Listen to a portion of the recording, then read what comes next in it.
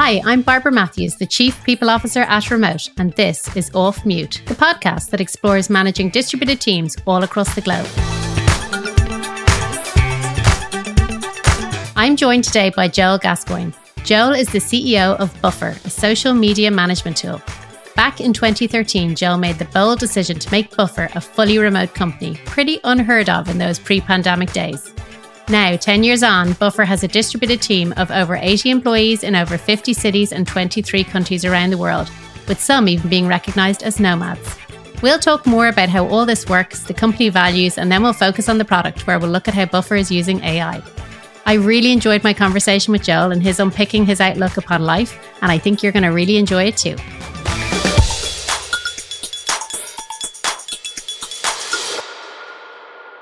Joel, thank you so much for joining us today. Thanks so much, Barbara. So, Joel, Buffer is fully remote. And in 2013, you made that decision, which was quite unusual, I would assume, back then.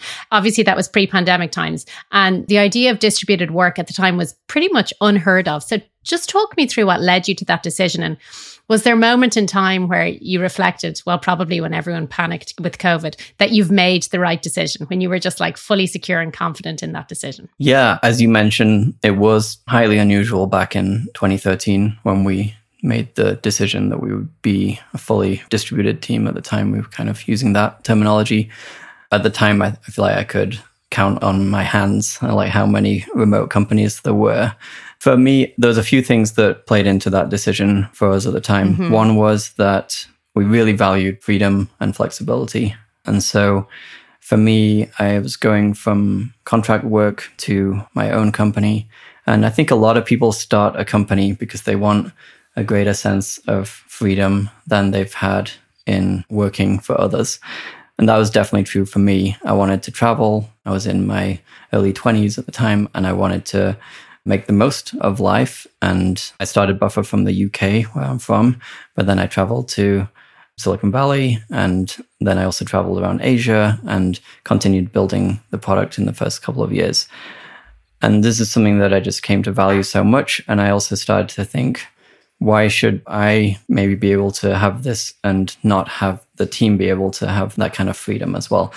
And then the other really big thing that came into play was that from the early days, we've been really focused on the highest quality of customer service. And so it's just something that we really valued. And we found that we could build the product iteratively much better if we were in really close contact with the customers. And so we really prided ourselves on having really fast response times and great answers to people's questions, like truly solving their problems.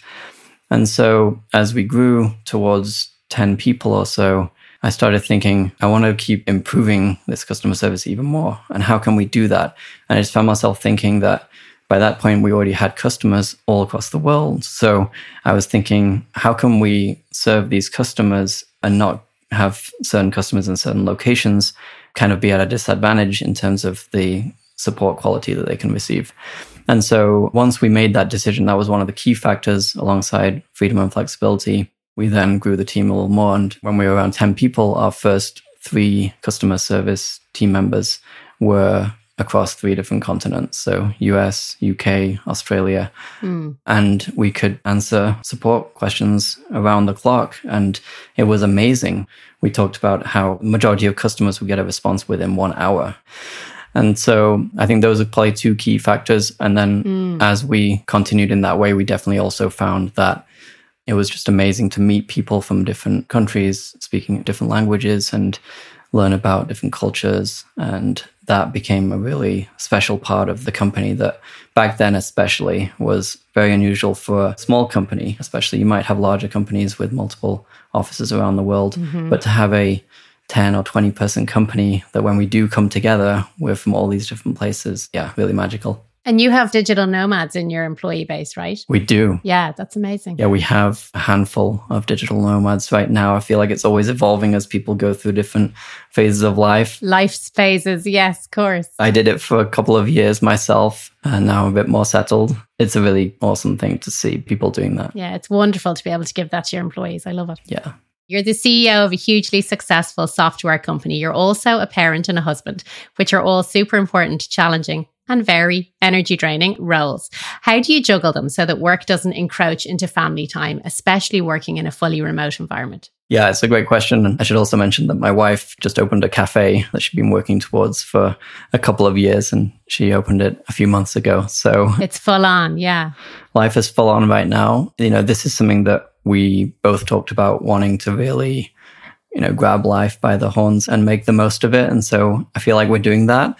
I don't know if there's a straightforward answer to how to manage it all, but I do have a few things that I think about. So at the highest level, one of the things for me that's really important is that with life and with Buffer, I've always taken a very long-term view. So I don't have an exit plan for the company. I plan to run it very long-term.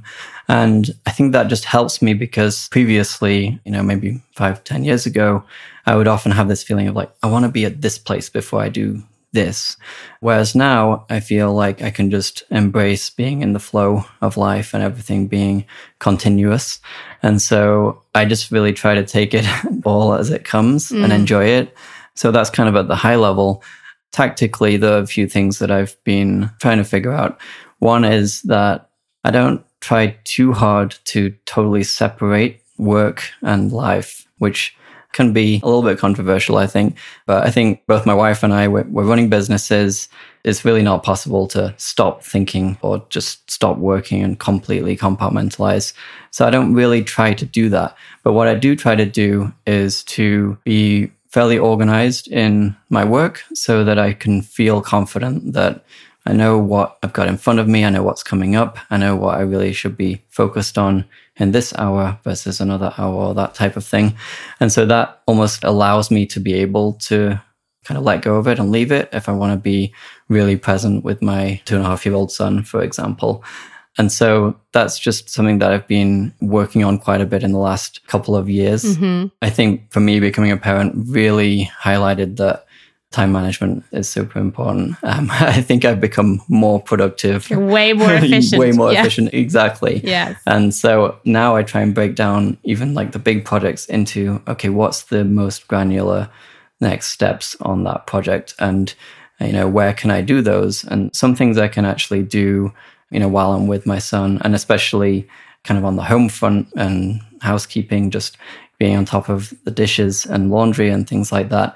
A lot of that I can do with him. And I found that actually if I involve him, he loves that. He loves to help. Yeah. He feels like it's just a fun activity for him. So I've tried to be quite deliberate. And that's something I've worked on quite a bit over the last year or so, is figuring out, okay, where can I do this thing? Where can I do this thing? And then, nap time at the weekend is sacred because I'm like trying to do a lot of things in other places so that I can actually relax or maybe get a little bit of work in during that time. I love the idea of getting him involved, actually. I wonder, can I get my 8-year-old involved in laundry, or have I left it for too long?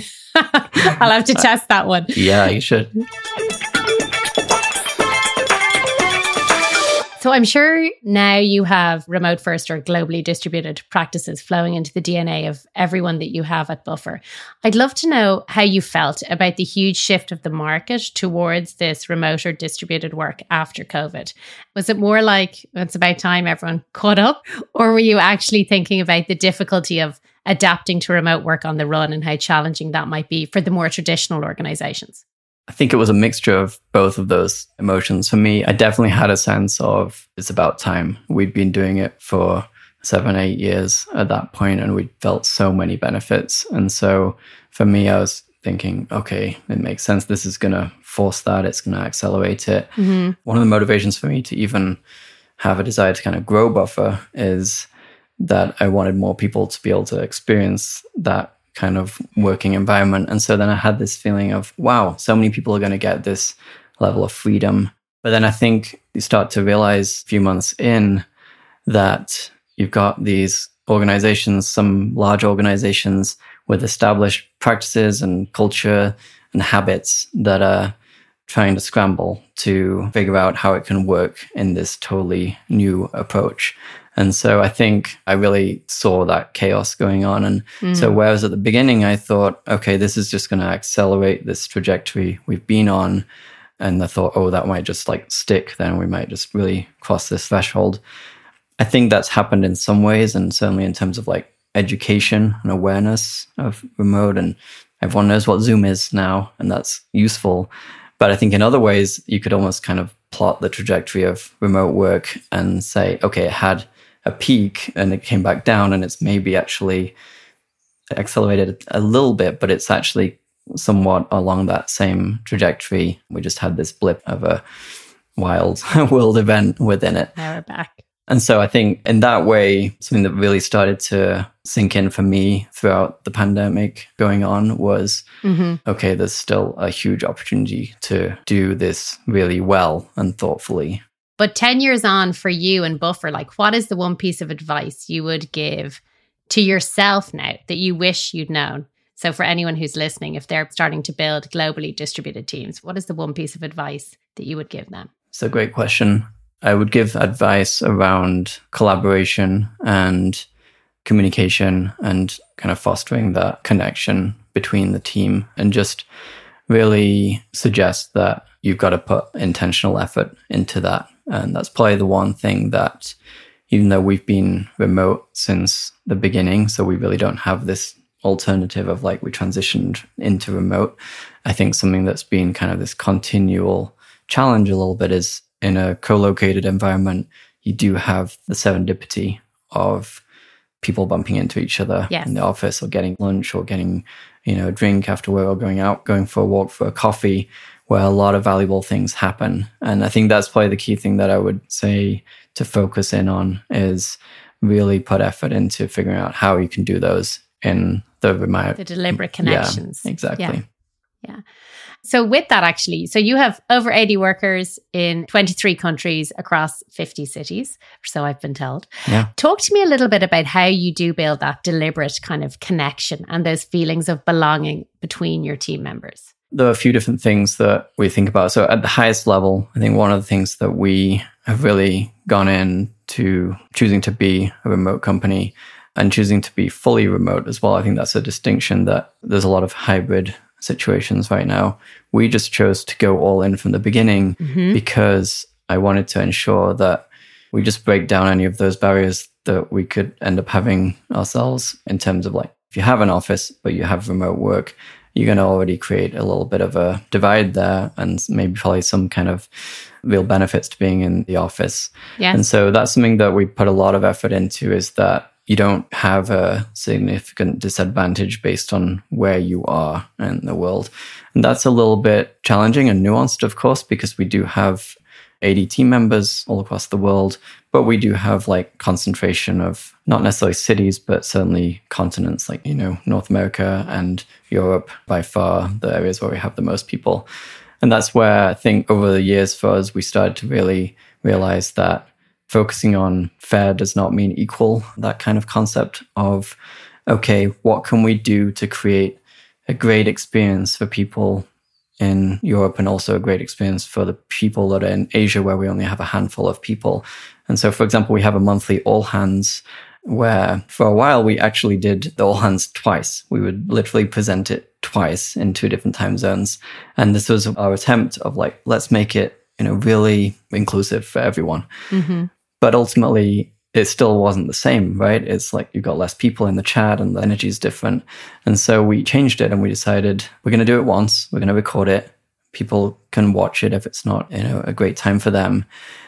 But then we also have every month what we call the All Hands Hangout, and we do that in Asia Pacific time zone. And so it's kind of in the evening for me, and most of the people that present will join, and then everyone in Asia will join that, and anyone else that can make it, even if it's maybe a little bit of an awkward time, will join it. And we just give them this whole different but almost like equally special experience of, well, let's talk about the content of the All Hands, whereas in the main All Hands, it's really just all presentation and a bit of chat. Arguably even more special, because it's a real intimate with the leaders of the company. Yeah. So I just thought I'd highlight that as an example of something where you can be thoughtful about, creating that inclusive environment, but it doesn't have to be everything's equal, because that can start to really paralyze you in terms of what you can or can't do. I like that.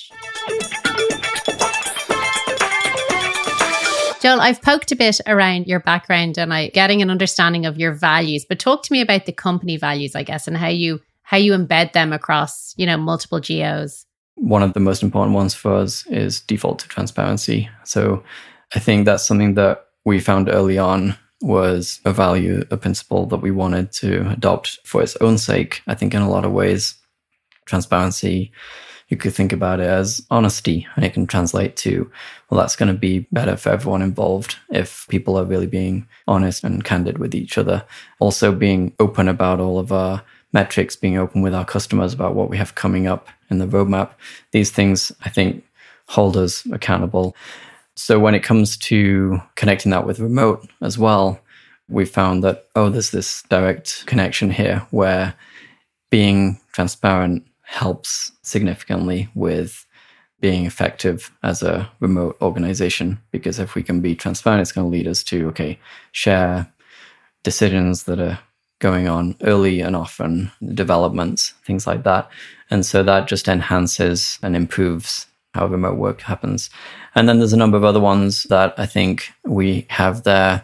Show gratitude is a key one. Be a no ego doer is another one where I think those can kind of break through a little bit of the cultural differences or lead to that kind of acceptance and excitement and understanding of different cultures and backgrounds and conversations around it. So I think showing gratitude for your fellow team members, something that we really value. We have a specific channel for it, and it's really flowing with gratitude. Just day in, day out, people are sharing like, this person did this awesome thing, thank you.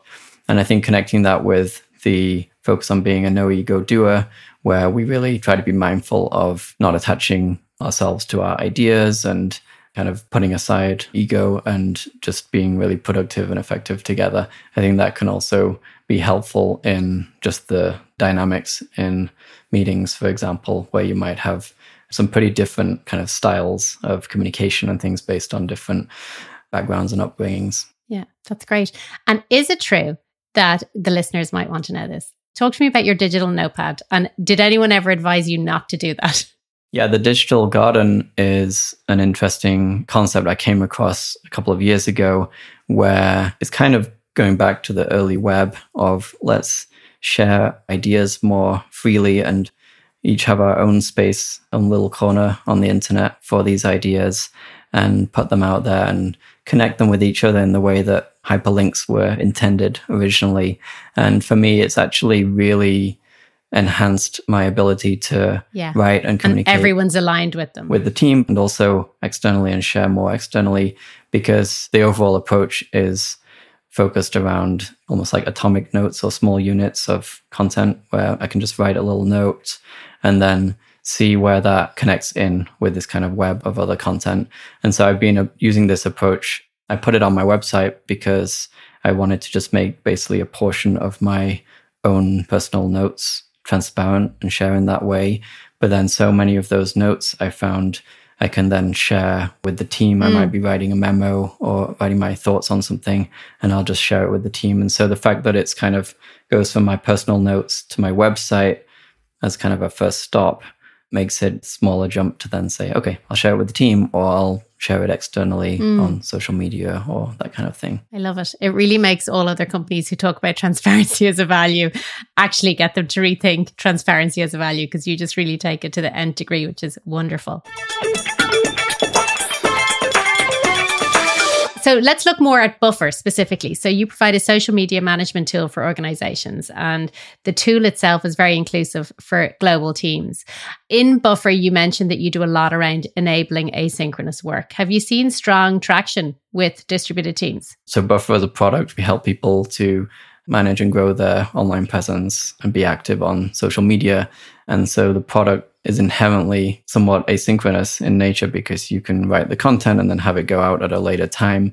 So I think in that way, it really helps you to disconnect the creation from the sharing. And in that way, maybe you can do a batch of creation and then come back later and engage with people on that and be a bit more focused and disciplined.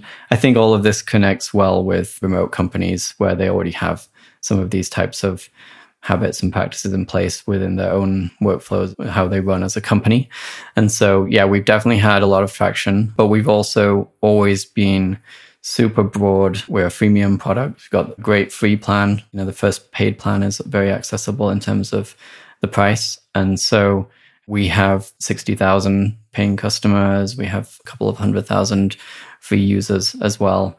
And so there's a huge breadth to the types of companies that use Buffer, and actually quite a lot of brick and mortar businesses as well. Cafes, restaurants, those types of things use Buffer because for an entrepreneur, a small business owner where you wear 7 different hats and juggle everything, Buffer's great for that as well, because you can maybe spend time once a week doing your content and then have it go out every single day and be able to focus on the other aspects of your business. So I'd say, yes, we have had traction with remote and distributed teams, but we have a wide variety of different companies as well. And is your wife a client with her new cafe?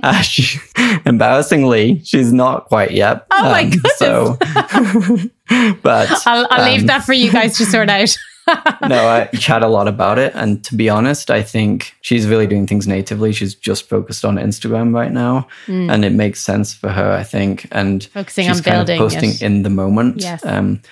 Potentially we could help more with those kinds of things. But Buffer, I think, comes in when you're maybe like a prosumer. It's not really fully a consumer type of product. It's like maybe a professional. So we get a lot of individuals that use it and kind of solo business owners, but they're people that are decided like, I want to grow my audience, my reputation, my network. And they're kind of getting a bit more organized about it. And I think it's just getting to that point. But to be honest, so far she's been really just getting the cafe off the ground and connecting with people directly in person. Getting it moving. So yeah it's I think it's around the corner. That's so funny, hopefully. Yeah. But it sounds like it's a really integral tool to help companies, like you say, provide a voice with audiences. And Joel, I cannot have a podcast these days without talking about AI, Right. Yeah. as you can imagine. So how are you using AI and other new tech at Buffer? I think there's 2 aspects to AI for us. So there is how we're using it internally in the company. We have a lot of early adopters at Buffer. We have all the different roles, product managers, designers. We have customer support team members, and they're sharing the prompts they're using for ChatGPT, for example. And there's some really interesting workflows. A lot of people are using it to, maybe feed something into it and then get feedback on that. So that could be, a product spec or something, or some data. You could kind of ask ChatGPT, what are some criticisms of this or that kind of thing.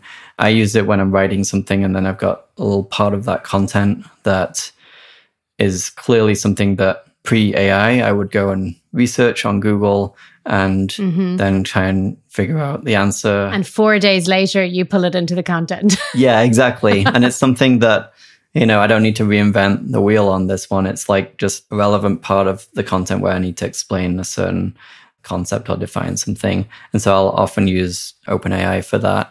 Within the product, we've also focused on building in some really powerful capabilities. So I think one of the things that is really fun about AI and where we're at with it, and being kind of almost 13 years into a company, is that we have a very clearly established set of problems that we help customers with. And so then we could really think about, well, how could AI help with those problems, rather than just thinking, oh, AI is cool. Like, what can we do with AI? We have very real problems that we could very quickly see, okay, AI can help with that. So for example, having a piece of content and then needing to shorten it to fit into the character count of a certain network, or helping you repurpose the content in slightly different styles for different networks. Maybe it needs to be a little bit more professional for LinkedIn, for example, that kind of thing.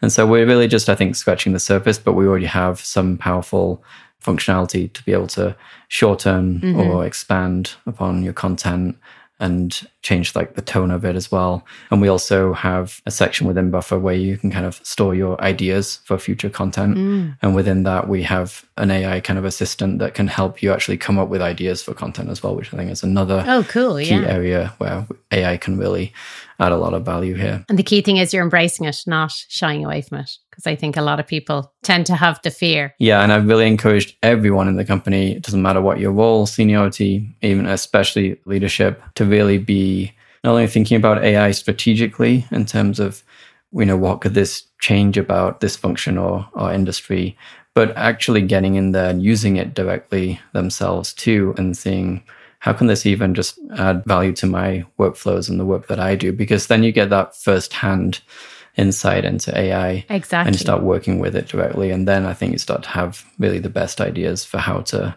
implement it strategically. Yeah, and it's not going anywhere. So you need to figure out how to work with it. Yep. Yeah.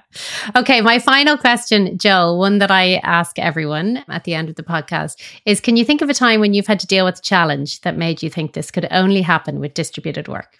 You know, it's funny. I think we've been doing remote so long that it's actually a hard question for me to think about. Probably, yeah. I think time zones is probably the key area where my mind goes here, is just that 1 week of the year where the clock changes, but it changes a week apart in the US versus UK.